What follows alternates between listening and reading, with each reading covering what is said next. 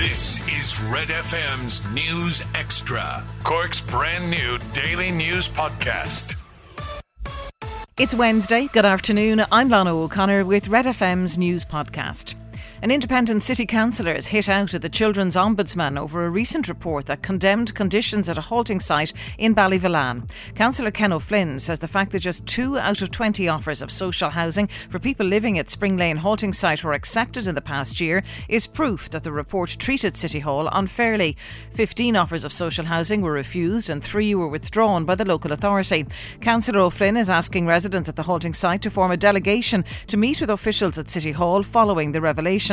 A recent No End in Sight report from the Ombudsman for Children was severely critical of City Hall's running of the halting site.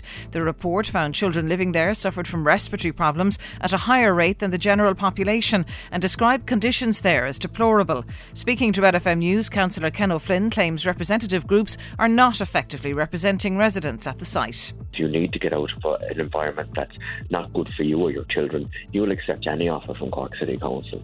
By the way, the properties that were offered by Cork City Council were exemplary properties, ones that I could have allocated 10 times over to people throughout the city and county that are contacting me on a regular basis about housing. The Children's Ombudsman took 3 years to compile a report.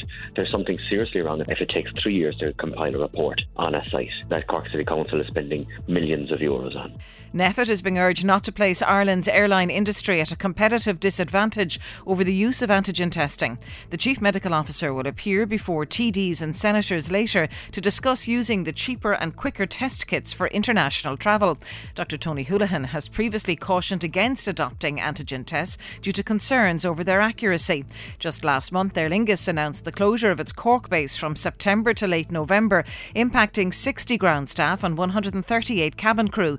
The airline also revealed that it's reviewing their ground handling requirements at Cork and may be forced to announce more layoffs across their business. President of the pilots union IALPA, Evan Cullen, says there'll be further job losses in aviation if antigen testing is not introduced. We see no reason why Ireland chooses to be different to almost every other EU country in not adopting the antigen testing for pre-departure and for access to Ireland. It is beyond belief that the CMO and his team in NPHET take a different view to leading global experts on antigen testing. Catch up on Cork with our new daily news podcast, Red FM News Extra. I'm Rory on Sport, and the fixtures for the 2021-2022 Premier League season have been announced. Brentford's first ever Premier League game will see them take on London rivals Arsenal. Among the other games that weekend, champions Man City go to Spurs, while Champions League winners Chelsea host Crystal Palace. Also on opening weekend, Manchester United host Leeds United, while Liverpool go to newly promoted Norwich. At the European Championships today, Russia and Finland meet in St Petersburg in Group B. That kicks off at 2. In Group A, Wales, who drew their opening game, take on Turkey in Baku at 5, while Italy play Switzerland in Rome. That kicks off at 8 o'clock. Last night, France edged Germany by 1-0 in Munich. Matt Hummels scored an own goal in the first half, which was enough for the world champions. Germany's Antonio Rudiger, though, could be in trouble after appearing to attempt to bite on Paul Pogba. Cristiano Ronaldo is now the record goal scorer in the history of the competition. He scored twice as Portugal beat Hungary 3-0 to top Group F. He's now scored 11 goals at the Euros. In golf, Shane Lowry will play with Francesco Molinari and Henrik Stenson for the opening 2 rounds of the US Open, which starts at Torrey Pines in California tomorrow. The other Irishman in the field, Rory McIlroy, is in a group with Dustin Johnson and Justin Rose. And in Gaelic games, Cathal O'Mahony's season is over. The Mitchelstown forward suffered a significant hamstring tear in Cork's win over Westmeath on Saturday.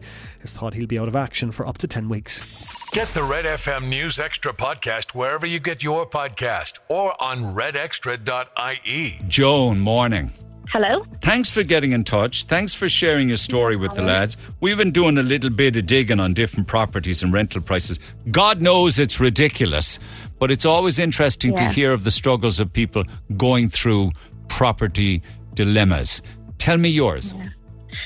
Yeah, so we are due a baby in December. So actually, Corona just kind of messed everything up for us because we were meant to be getting married this July and we had to move it next July. So we kind of had to move things around a bit. Yeah, so we're expecting now in December, and we're in like a small 2-bedroom apartment, and he works from home, and like we just have no space. Like it's not suitable for a child at all.